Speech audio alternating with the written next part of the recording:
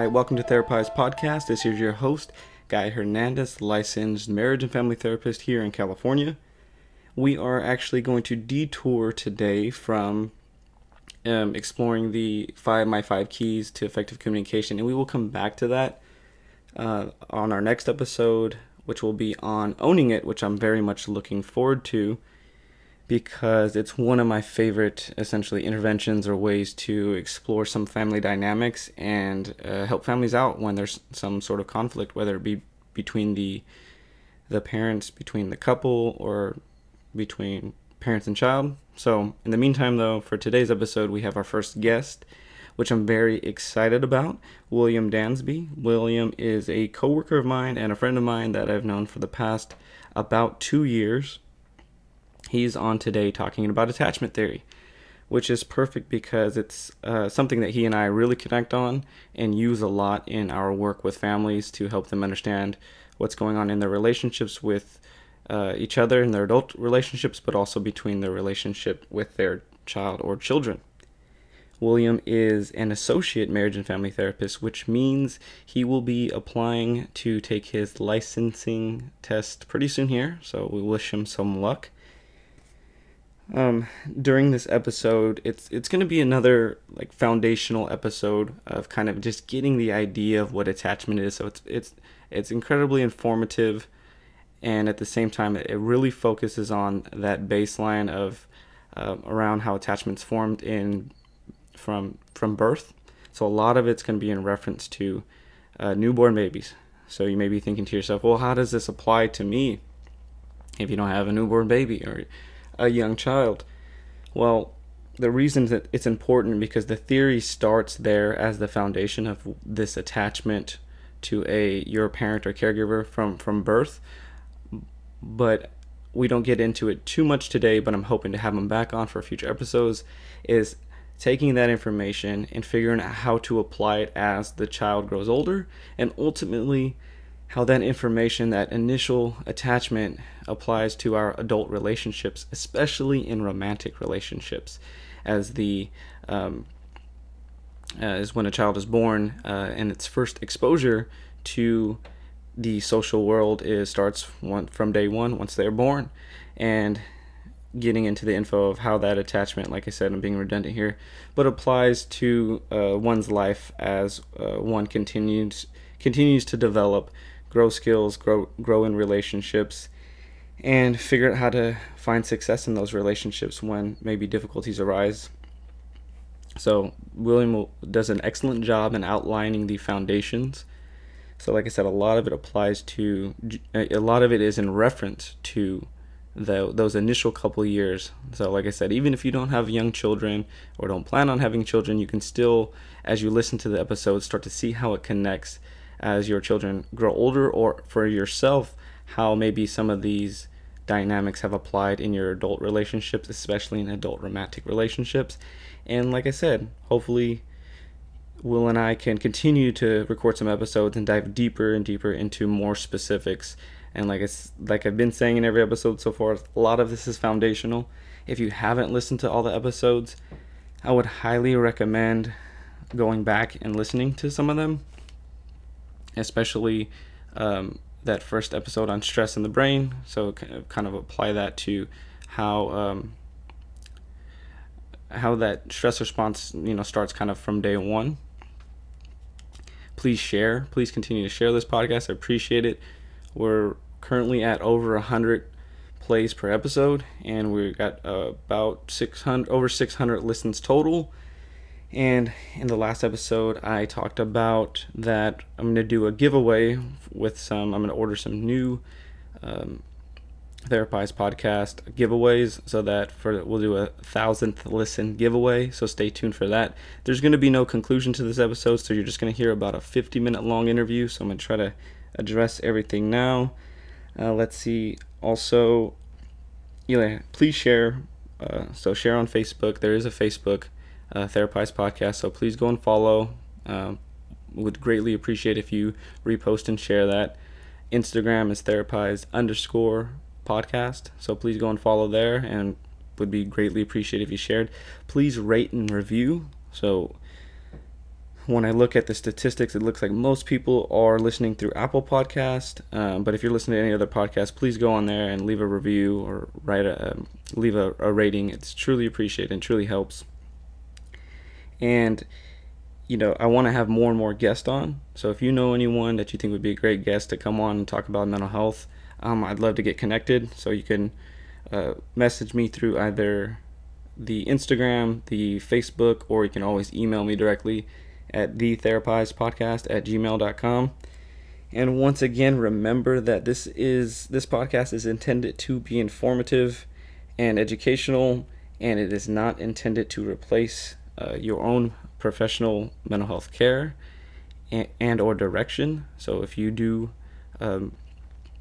require mental health attention or treatment, please seek that from a provider. All right, without any further ado, we're going to welcome on Mr. William Dansby. Enjoy the show.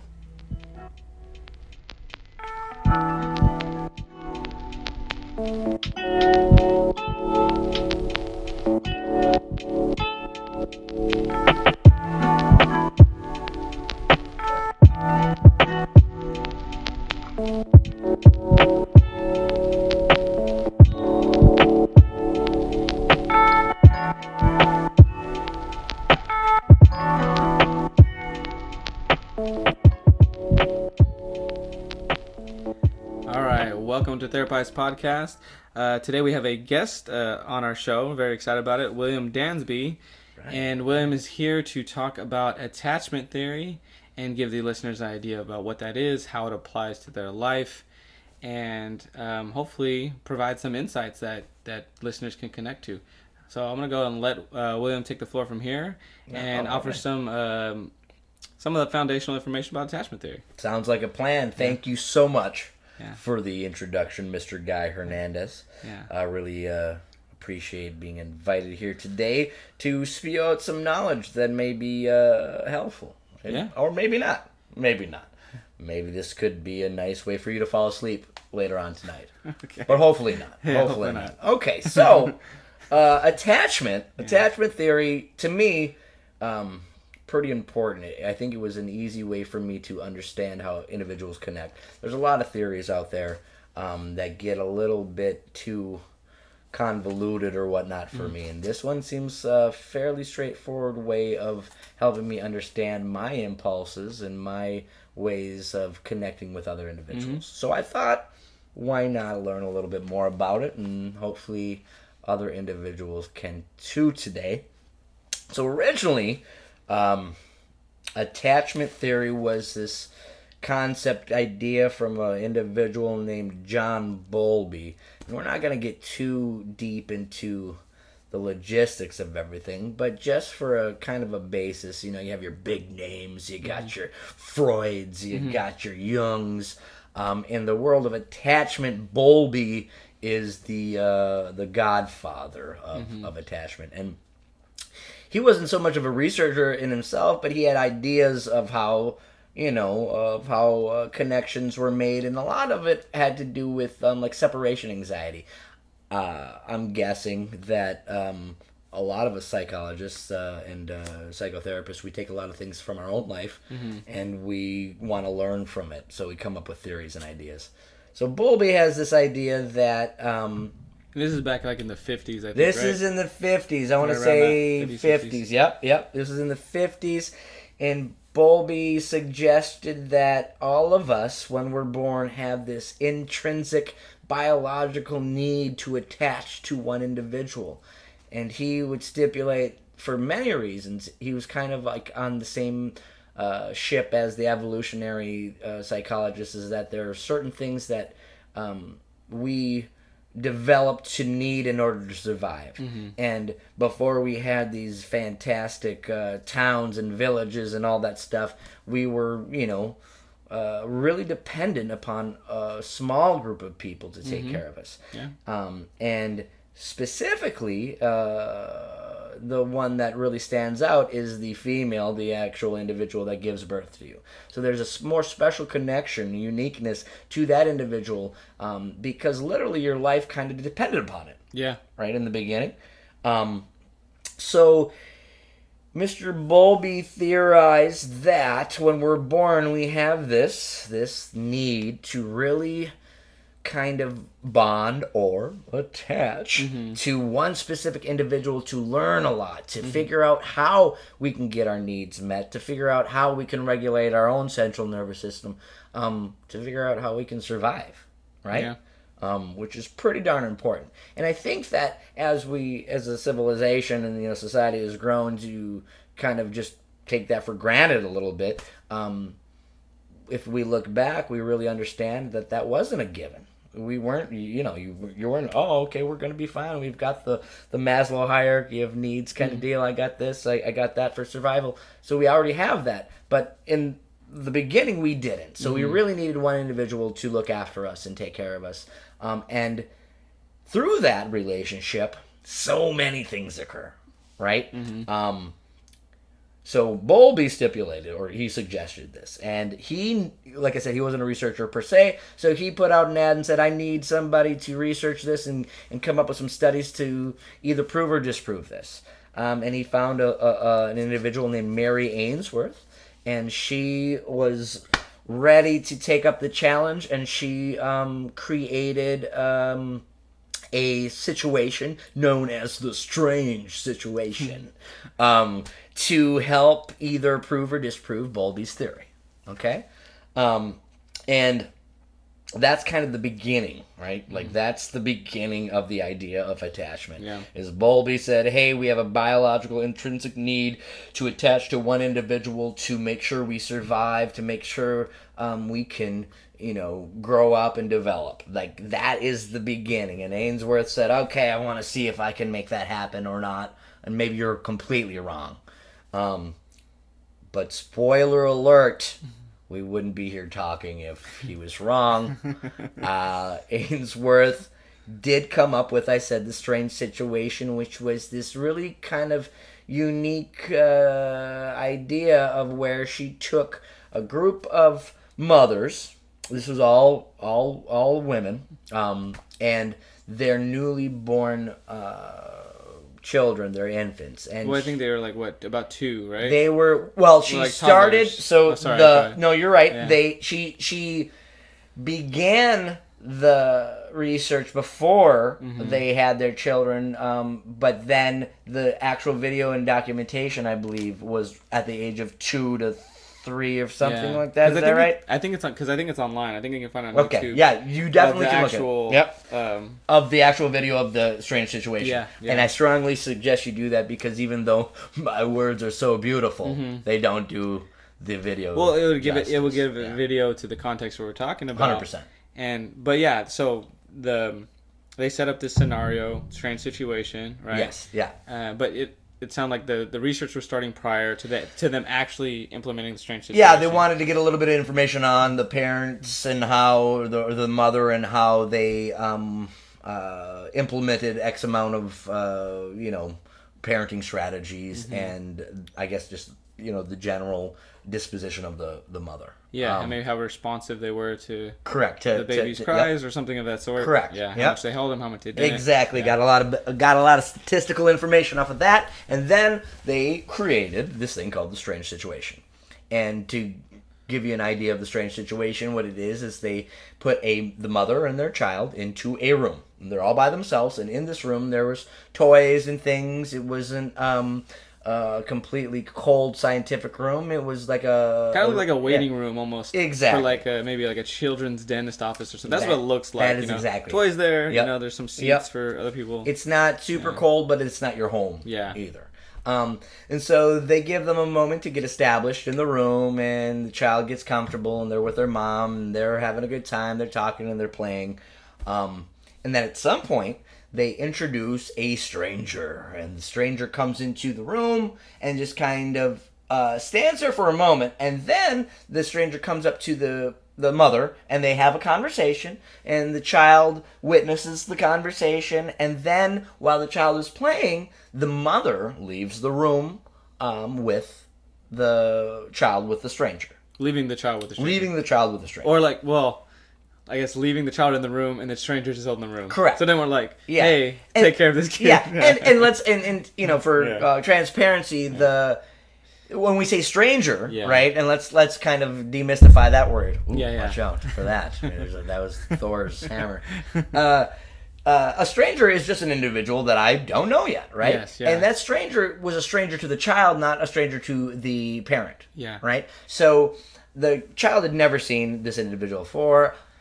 The child witnesses the caregiver whom they have an attachment of some kind with. Mm-hmm. And so in that moment, the child kind of does a little deciphering dance of what's happening here, right? Mm-hmm. This individual, who is my caregiver, is talking to somebody I don't know, the stranger, and now my caregiver leaves the room. And that is the beginning right there of the strange situation, to see what behaviors occur after that event. And after observing many, many trials of this, Ainsworth came up with 3 to 4. It was 3 at first, and then at 4 they they looked at the tapes a little bit more differently and said, okay, there's actually some minuscule differences, so they added a 4th, which is disorganized/reactive attachment. But that will be a completely different podcast. For sure. Okay, yeah. So a little more complex. Yeah, a little bit more complex, and for just basic information, you don't really need to know about that right now, but maybe you do later, or it interests you. But they realized there were 3 separate ways that the children would react when the strange situation occurred. And the first one, which is predominant, is the majority of individuals in the study behaved this way. So when the mother left, the child would be visibly upset. They would be crying, anxious, looking around for the caregiver. The stranger would come to try to console the child. The child would be somewhat consoled, but still concerned about where the caregiver went.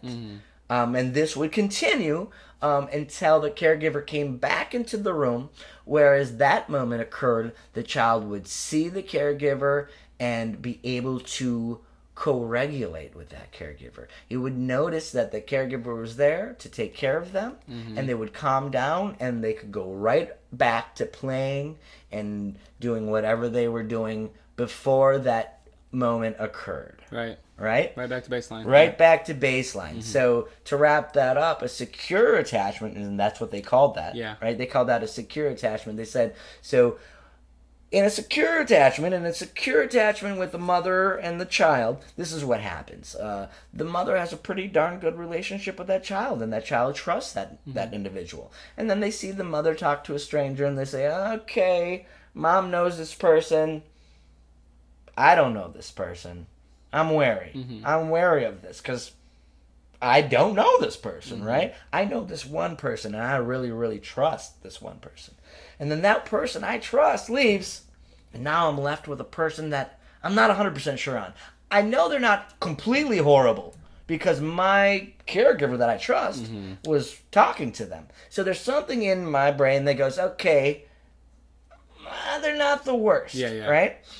And yet, they are not my caregiver. They're definitely not it. So when they come to console me, I'm still going to be pretty angry. I'm not going to be excited about it. And I'm not going to be too overwhelmed to where it's the end of the world. Right? I'm going to go, okay, this is bad. I don't like it. I don't like it at all. I'm feeling afraid.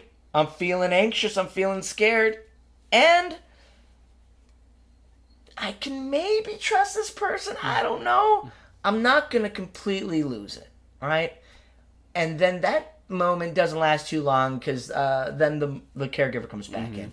And then the second the child sees the caregiver, they see that compassion. They see that individual that's going to come and satisfy that need, that fear, that anxiety. They're going to be able to take that on their own and help them co-regulate. And that's a whole nother segment too, when we talk about regulation and co-regulation on the importance of finding somebody to be able to co-regulate with, right? And that's attachment too, but that's just a little bit more. And so that's how we learn, though, to regulate ourselves, is through that one consistent, predictable, and reliable individual. Yeah. Which is CPR. Yeah. Well, CPR, which we can talk about. Yeah. But that's the most important ground, the basement to a secure attachment is that it's consistency, reliability, and predictability of the caregiver. So a secure child, going back, caregiver comes in, child sees that the caregiver's there, I know I'm good. I know I'm safe again. Even though there's that stranger that's still in there, right? I know that mom, predominantly, mom, is there, and I can go back to my business. Yeah. I know that I'm safe. I know that I can start to what? Explore. Yeah. Oh. That's it. Yeah. Explore, which I still like to do now. Yeah. And is like the crux of attachment when we're going to go into this, into the next kind of phase of it, right? Yes. And I want to say something quickly about just the idea of self-regulation, because I think as therapists we use it so regularly. And at times it could be an abstract, like, what does regulation mean? What does that really mean?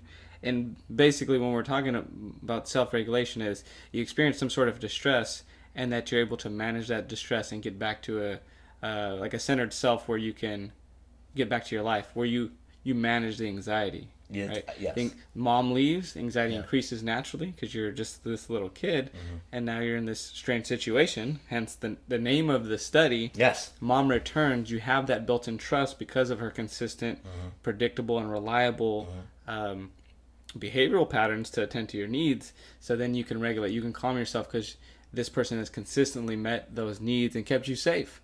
And right? And that's, I would have to say, is a perfect segue into how that occurs. Yeah. How does a secure attachment happen? Yeah. Right? How do I get there? How does that develop? Yeah. Because it's not in a vacuum. It doesn't just, it doesn't just occur because we want a child to become healthy and happy. There is a series of events that are very, very, very actually simple that occur before regulation can occur. And that's when you're talking about that core regulation and the regulation, what you're talking about is needs being met. All right? Yep. It is the simplest way is that a need is met by a specific individual. So let's really break that down. So when a child is born, they do not have the skills to verbalize discomfort or needs. Don't have them. Like they don't have hunger, no thirst. Yep. There's one. They got one, and it's it's just it's screaming. I got this. It's good, right? And that screaming is great. We want that, right? Yeah. We look forward to that in a baby. When a baby is born, what's the first thing that we want it to do? Make sure it's screaming. Make sure it's screaming, right? Yeah. Let us know that you're going to communicate with us. Exactly. It's its first form. It's the most basic primal form of communication. You got it's to scream before we develop language, right? Yep. And when I was working with a few different families that I work with. When I talk about it, I kind of remind them when I'm teaching about attachment is that as a baby, right, this is their one skill. When they're an infant newborn, this is their one skill, right? And this is where attachment starts to start. And I'll let you get into it too, so I don't want to take over. No. But their basic most form of communication is their ability to scream and cry, and hence here is the how attachment's going to start to develop when they communicate those needs in that manner when they're an infant or baby, very small, is then how consistent, predictable, reliable is the caregiver to those needs. Correct. And that's where I think, and I can't speak for Mr. Bowlby, but that's where the biological intrinsic kind of thing comes from. Like, you don't teach the baby to scream and cry when they're born. Right? It is this natural thing that happens, and when we learn how to satiate that or respond to that request, that's when this attachment cycle begins. Yeah. Right? So that was beautiful because literally, right? The child is born, it screams, it's having a really bad time. That's pretty darn scary. I'm in a super comfortable place. All of a sudden, there's big people everywhere. I can barely see. Somebody's sticking their finger down my throat to try to clear my airways, and I'm not probably enjoying that. Right. Right? I'm going to have to scream to let people know this isn't super fun. Yeah. Right? So that process or that cycle continues forever. Mm-hmm. From that moment until we're breathing right now. We all have a need that we need met. Mm-hmm. Okay? And as we get older and develop, we find more healthier and more socially acceptable ways to ask for them, hopefully. Right? Rather than screaming at the top of our lungs. But not always. Not always. But not always, right? So in order for us to be as securely attached individuals, this is what we need. We're born. We're crying. We're not having a good time, right? And then this being comes from nowhere. Yeah. And walks up to me, and there's a shadow on me, and I'm like, well, I'm still, this is not okay. Yeah. And they take the moment to try to figure out what I need. Yeah. Right? And they don't always know. Right? We're not, I don't speak baby. Right. I don't speak baby. But when we did, I think we don't remember. Yes.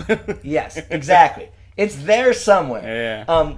But what we can do as a caregiver, and typically the mother, right, is they take that moment to try to figure out what that baby is saying, right? How that baby is trying to communicate a need that needs to be met.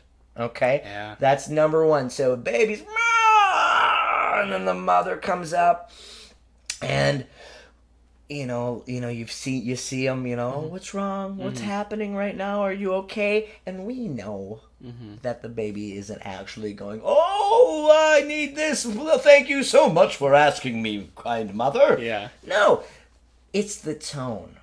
It's the intent. Yeah. Right? Sometimes even more than the behavior, because as we go into really parsing out secure, avoidant, and then anxious, ambiguous, right? For avoidant, it's not necessarily that the mother isn't there; it's that they have no attunement. Yes, so that's what a word I wanted to bring up, right? Is in that moment when the mom's trying to figure out what's happening, right? This is the skill of attunement. Yes. Of the adult not speaking baby, but of going through trial and error until you start to recognize the patterns of the baby's needs, right? I love it. Yes. And it all starts from birth. It does. Right? Continue. And then what's interesting too, and I'm gonna go on a quick tangent. I promise it's quick, but those, like you said, the needs go throughout the lifetime. We continue to have human relational needs, and if that security isn't attached, then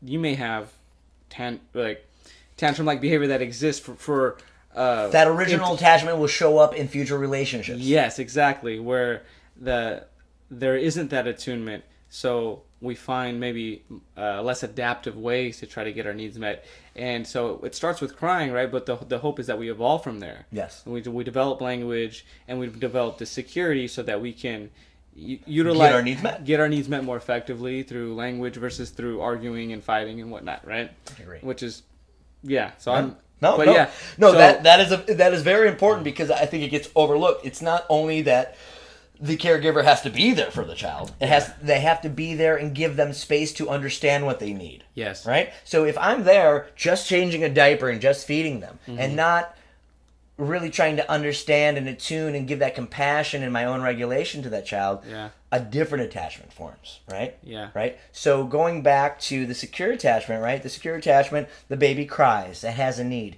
It doesn't know how to tell you exactly what that need is, but it knows it feels discomfort. Yeah. And that is let's be very clear on that, right? So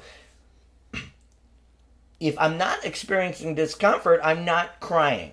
Mm-hmm. Okay? That's what a baby does. A baby describes its emotions by crying, and it's because it's feeling discomfort, right? Well, let's rewind that, actually. That's not... Okay.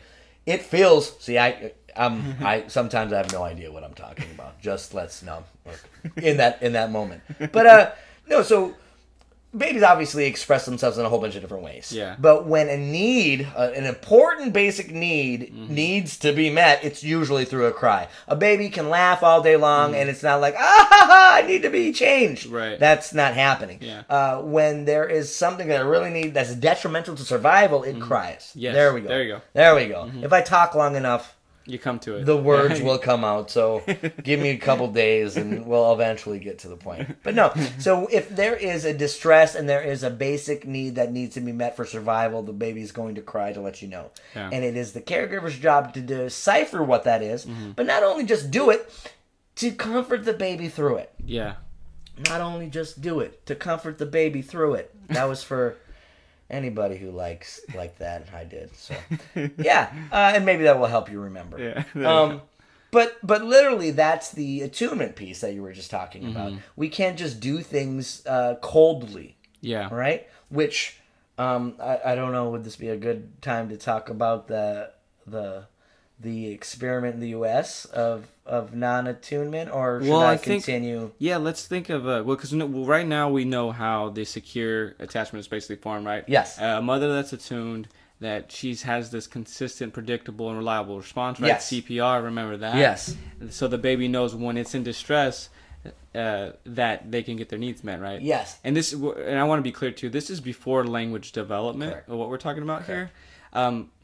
We have two more types to talk about, so hopefully we can kind of outline those of the insecure ones and how those develop. Correct. And I don't even know if I completely even finished that circle. So the baby has a need.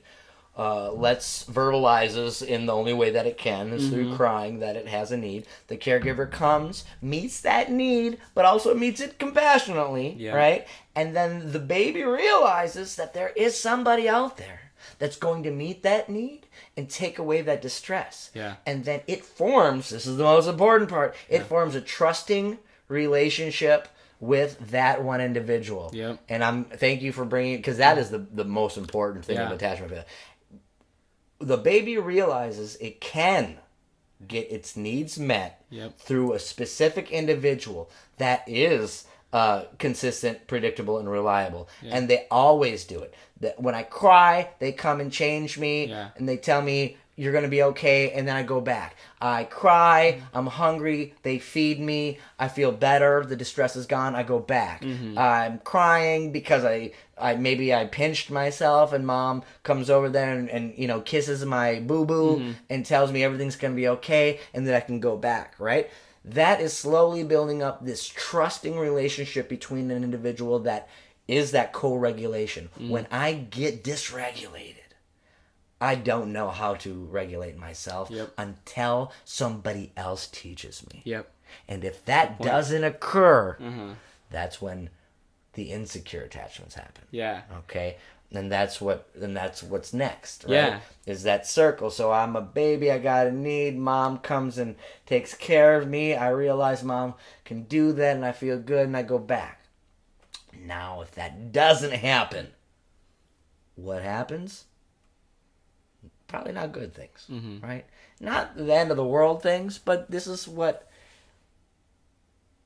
is the beginning of having insecure attachment. So and increased anxiety. So the very easiest way for me, even as we're speaking, is to decipher the two between or distinguish attachments between kind of two general areas of concern. We have your secure, right? And then we have insecure. And under secure, you only have one.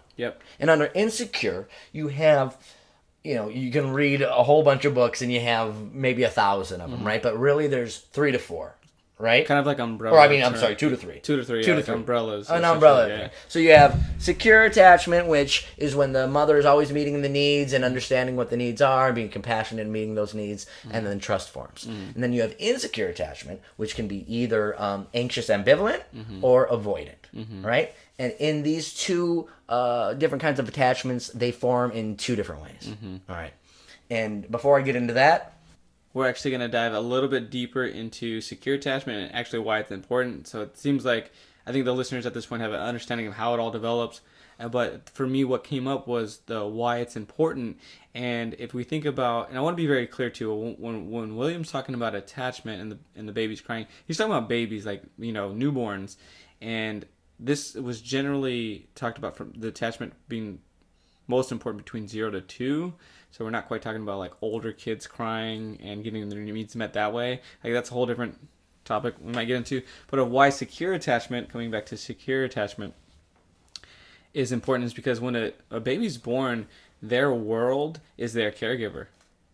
Yes. That is their main, that's their survival. No. And at that time, that's their world. And as that baby starts to grow into a toddler and then grows into an adolescent and eventually adult, their world keeps expanding. So if they develop a secure attachment, essentially when they're a baby, when they're most vulnerable, then as they get older and older, they feel the security to embrace more and more exploratory situations, and more comfortable with putting themselves in potentially vulnerable situations. Because when they were most vulnerable, their needs were consistently met, and they could have internalized this sense of security within themselves as they continue to expand their world, so to speak, right? 100%. And that's kind of and that is exact. I'm glad that you brought that up, because literally that is like the second part of attachment. Is not only being able to get your needs met, right, and you're seeing that one individual that you're gaining trust with and understanding that they're going to be there for you, right? So that one relationship starts to create an internal working model, right, to where you say, okay, this is how this world works, right? Yeah. It works just like this. That I have an issue. There's a special person out there that's really going to take care of me and make sure that issue is resolved and I can get back to regulation, right? And when we talk about regulation, right, we're talking about that. We're talking about having the ability to feel safe, secure, and calm in a lot of different situations. And we don't get that without that caregiver. Well, I just thought of another thing too. Yeah. I'm going to be a little redundant here, but the idea of crying, right? As a baby, that's your skill, right? That's your tool. Yeah. And then your brain finds success in that tool to get your needs met, right? Yeah. But as you get older and older, right, those tools expand. Yes. But if you have that internal working model as a baby, that your tools that you have lead to you being able to self-regulate and be okay, get your needs met. Then as you grow older and older, those tools can expand. Correct. Versus you going, the tools I have innately don't work. That is correct, and that is how we venture down the path of different insecure, right? But in order to get that secure attachment, what we're talking about is getting those needs met. And then, right, now we got this internal working model that, okay, this mother of mine, this unique caregiver is going to do that for me. So that gives me confidence in my ability to do things on my own, right? And that's when we get to the other kind of significant part of attachment, and it comes in kind of like four steps. We've got proximity maintenance, we got a safe haven, we got a secure base, and we got separation distress, right? And basically what that means is after I've realized that there is a specific caregiver that's going to get my needs met, I have a trusting relationship with them, I can now internalize that working model and say, okay, this is how the world works. Yeah. It is safe. It is predictable.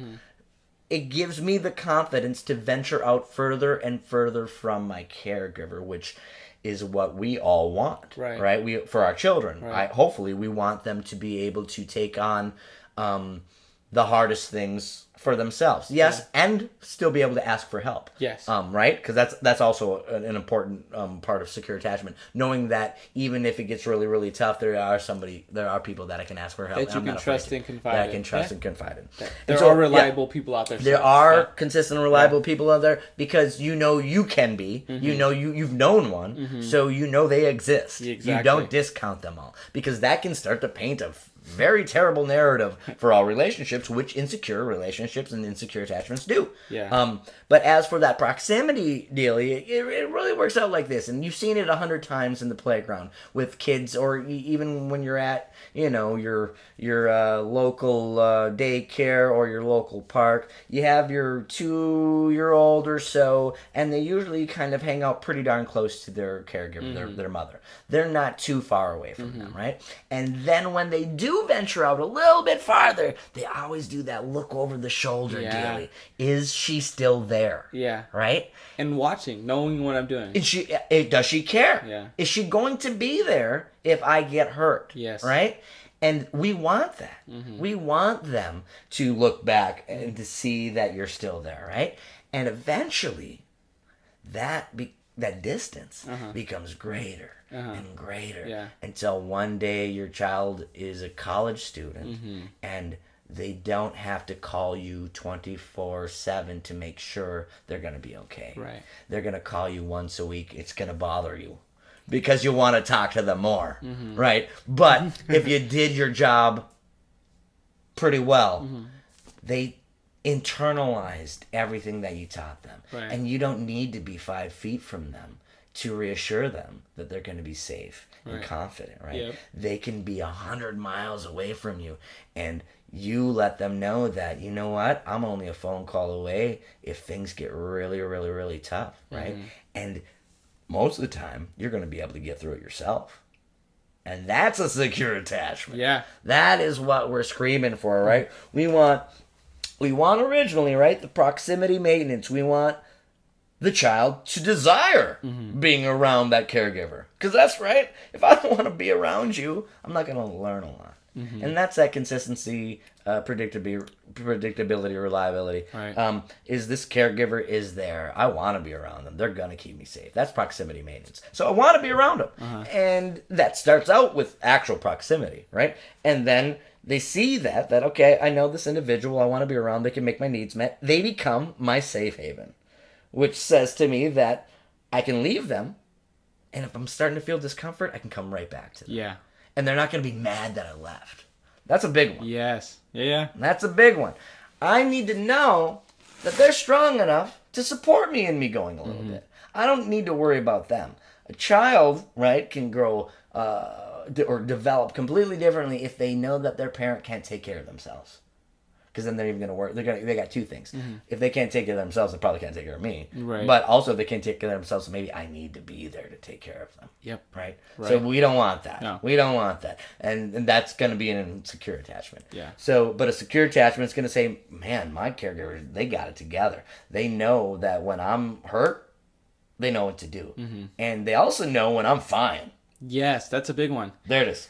That's a big one, too, because I was going to say, too, you brought up the idea of the playground kind of setting, right? And then the child being able to walk and explore a little further as they get more and more confident, and that the parent is still there, but not hovering, right? And also not completely disengaged either. Yeah. That they're aware, but also they're instilling some sort of confidence that the child can keep exploring, and that it's going to be okay. And that if it's not okay, the parent is still there. There it is. And you can see this if you kind of do your own self-experiment, because going to parks and seeing the different amount of distance between parents, and like sometimes the reaction.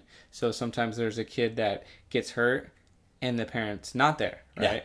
Or sometimes the kid gets hurt and the parent is instantly there and is overwhelmed, right?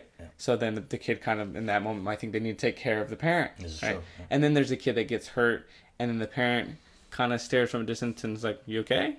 Right? That's usually the secure attachment of kind of what we're talking about is, I'm here, but I think you might be okay. You know, I'm giving you your own space. You can come right over. Correct. Right, and then so that's kind of that. That is the intricacies of it. Like you can really tell. Like the secure attachment is going to say, okay, my kid fell down. I'm there. I'm looking at you. There's eye contact. I'm not smothering you. I'm not. Oh no, that's the end of the world, right? I'm actually letting you decipher if you're okay or not. By looking at me and my reaction, right? That's the attunement and the attachment piece. The kid's looking to us to understand how we are going to handle this situation. Yeah. Right? And that is huge in this kind of the proximity, the safe haven, using that caregiver as a secure base. You are a place that I can come to and I know it's going to be great. I can see you. I still know I'm good. Mm-hmm. I am carrying what you have given me further and further and further away. Right? And the more that you can trust that you've done a good job, the more that I will know that I can take care of myself. So it is a two-way street, really. Mm-hmm. The child is constantly looking back to that original caregiver to see their reaction to situations. And if they are calm, I'm going to be calm too, right? And then, now we're going to have to go down the insecure road, because then that's where the things get a little different for kids who start to develop insecure attachments. Mm-hmm. Now, I mentioned that there are two significant distinctions between the insecure attachments. There's an anxious ambivalent, and then there's an avoidant. Yeah. And these both form in different ways, right?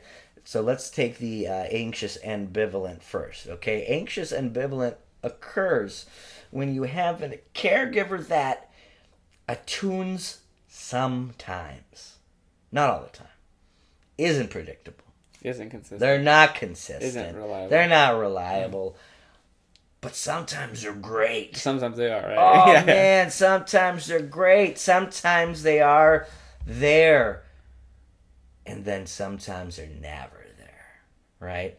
So on one hand, you know what it's like. Oh, I know what to it's like. Be attuned to, so you and crave you also know exactly, and then you know what it's like to be kind of avoided or neglected, left alone. And both those are extremes, so it kind of makes you act in an extreme, because you know how good it feels to be loved, so you crave it, right? So you have big reactions when you don't get it. Right? You gotta really let people know this is not okay. Your system is broken and mine is right. So if I don't get your attention for you to come seek it or for you to come deal with my need, I don't know what else really to do. And then I go to the other extreme. Yeah. I don't need you at all. Yeah. You don't do nothing for me. And sometimes they do that. It's that extreme in the absence of it. So if you're gone, I might really, really scream about it. But when you're there, I let you know, but it's okay that you're there. I'm not really going to praise you for you being there. I'm going to show some emotion. I'm going to be happy, but it's not going to be like that secure attachment. I'm always going to wonder when it's not going to be there, right? It's going to make me anxious. Right? Yeah. The trust isn't completely formed. So this is a mother who, right, you cry, came there and completely took care of you. And then the next time you cried, she wasn't there. And so you're wondering about your partner as you get older. Does she really love me? Does she love me as much as she says? I love her so much. But now I don't even care about her. Now I don't even care about her because she's not showing me that love. Right? So it's a roller coaster. Well, this is that idea I was going to say about from the family systems model. I'm not going to get too much into that. But that idea of emotional cutoff and how attachment plays into that, right? So if you've had this inconsistent, unpredictable kind of attachment and care from your primary caregiver or mother, and you know what it's like to really be loved and attuned to, and then you know the pain of not being loved and attuned to when you really needed it as a young, vulnerable baby. Yeah. You know, the adult relationship, you'll fawn over that. You'll really want to get all that love, and the first sign that it's not there, that you would go, forget it. I'll cut you off then. Yes. It's all done. And you know what? Better me than you. Yeah. Better me making the decision to end it than you, because I hate that idea. Because at least we can control it, right? Complete dysregulation. I broke up with you, and and you could see this pattern replay over and over again. And then at the end, as soon as they're gone, oh, I made the bad mistake. What did I do? They were the only one that really understood me. And that's that roller coaster of need and not need. Yes. You never really know trust. Right. That's The crux of attachment is trust. And you're hyper vigilant for the flaws 100%. that are going to prove that caregiver or that attachment figure is going to walk away. Yep, because they're gonna. Yeah, because they're gonna. Because that's what my beliefs. Exactly. That's what my core belief says. It's ingrained. So at some point, that attachment figure, which starts with your initial caregiver and then eventually to your relational your romantic partner, is eventually they're going to walk away and disappoint me. So the first sign I have of that, I'm going to cut it off to protect myself. Correct. And this is the ambivalent one. You right? got it. This is I don't quite know. Yep. I dive into it and I enjoy it, and then I cut it off as soon as I fear that it's going to get bad. And that in the strange situation, or that I'm going to have to reject it. Yeah. And then that in the strange situation is when the so we're going back to Ainsworth is in the strange situation the mother leaves the room. And the child freaks out. Mm-hmm. They lose it completely. They're really like, I really need this person to come back. Mm-hmm. And then the stranger comes in and they're like, dude, you're not going to be able to do nothing for me, right? Because this was the most important thing. And then they come back in and they can't really be consoled. They're still going to be angry. They're still mad. They want them to know that this is emotional, that this was not okay. And sometimes the caregiver is going to be able to provide that consoling, touch or whatnot, but sometimes not.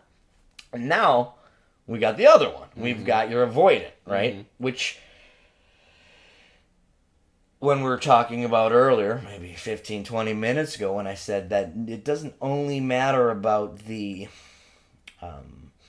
act in changing somebody's diaper or feeding them. Right. It also what matters is the attunement. Yeah. And that's the avoidance. Yeah. The compassion. Yeah. So when you have an insecure avoidant attachment, it comes from a caregiver that really didn't have that warmth. Yeah. They might have been actually consistent. Mm-hmm. They might have came and changed your diapers, but they didn't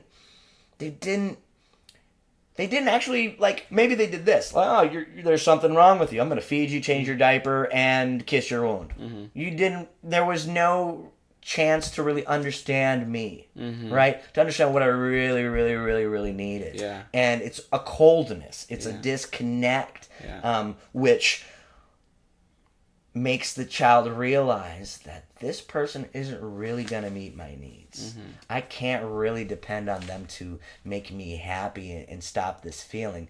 So they do this cutoff. I'm going to just avoid you. I'm going to not depend on you.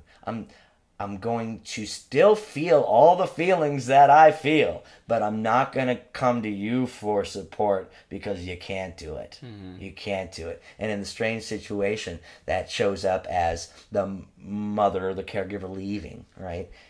And the kid doesn't even care. Kid maybe doesn't even notice. And they're just kind of doing their own thing. They can have a stranger come up, and you can console me just as fine as my mom. Right. Because I expect the same amount of you as I do somebody I know.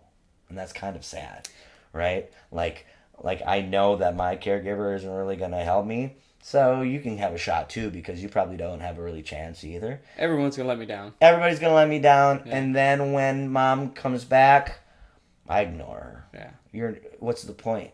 So I learn to take care of myself, even though I don't know how to take care of myself, right? That's it, right? Yeah.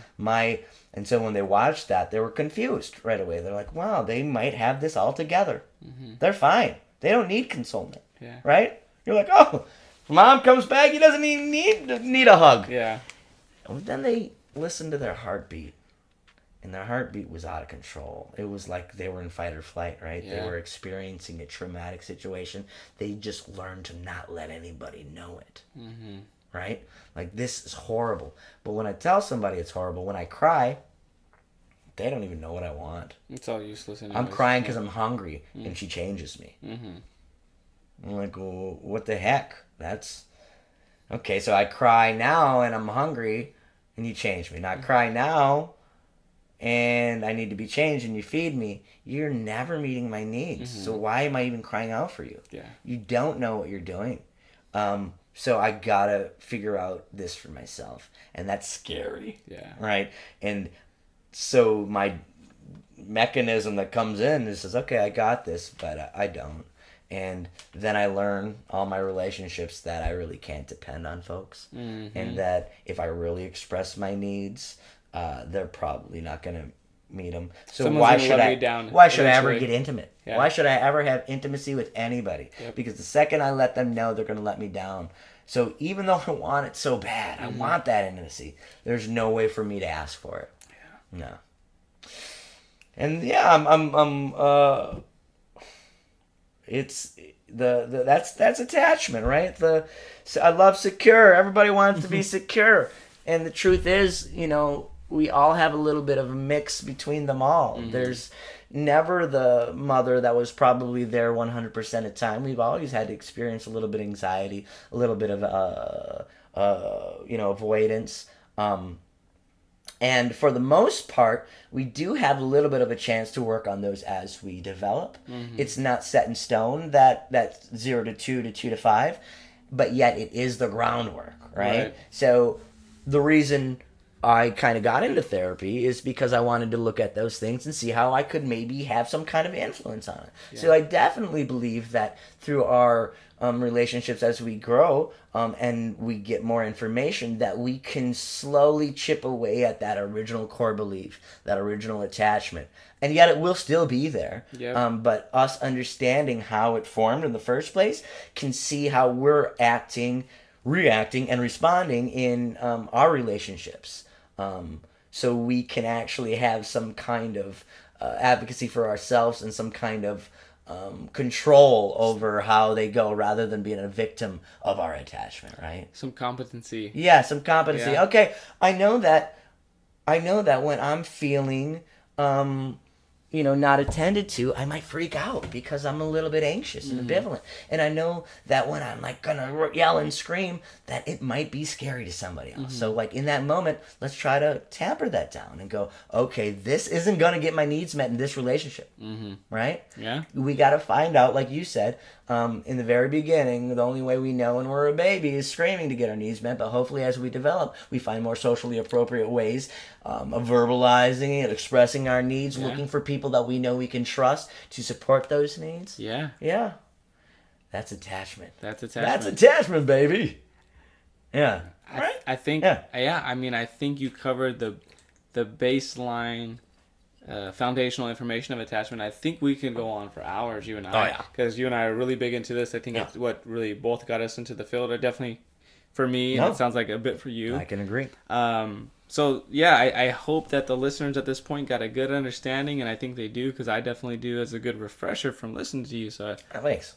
I think we could easily have you on more and more and talk a little bit more specifically how this foundational information starts to apply as the person progresses through the life cycle from toddlerhood to, the elementary years to adolescent to young adulthood and so on, and how we kind of apply this theory, this foundational attachment information into our world. I agree. How we approach our relationships, how we approach I agree. Thanks for having me here today, kind sir. And I look forward to future conversations. Absolutely. Thank you for your time, Will. Keep hope alive. Thanks, brother.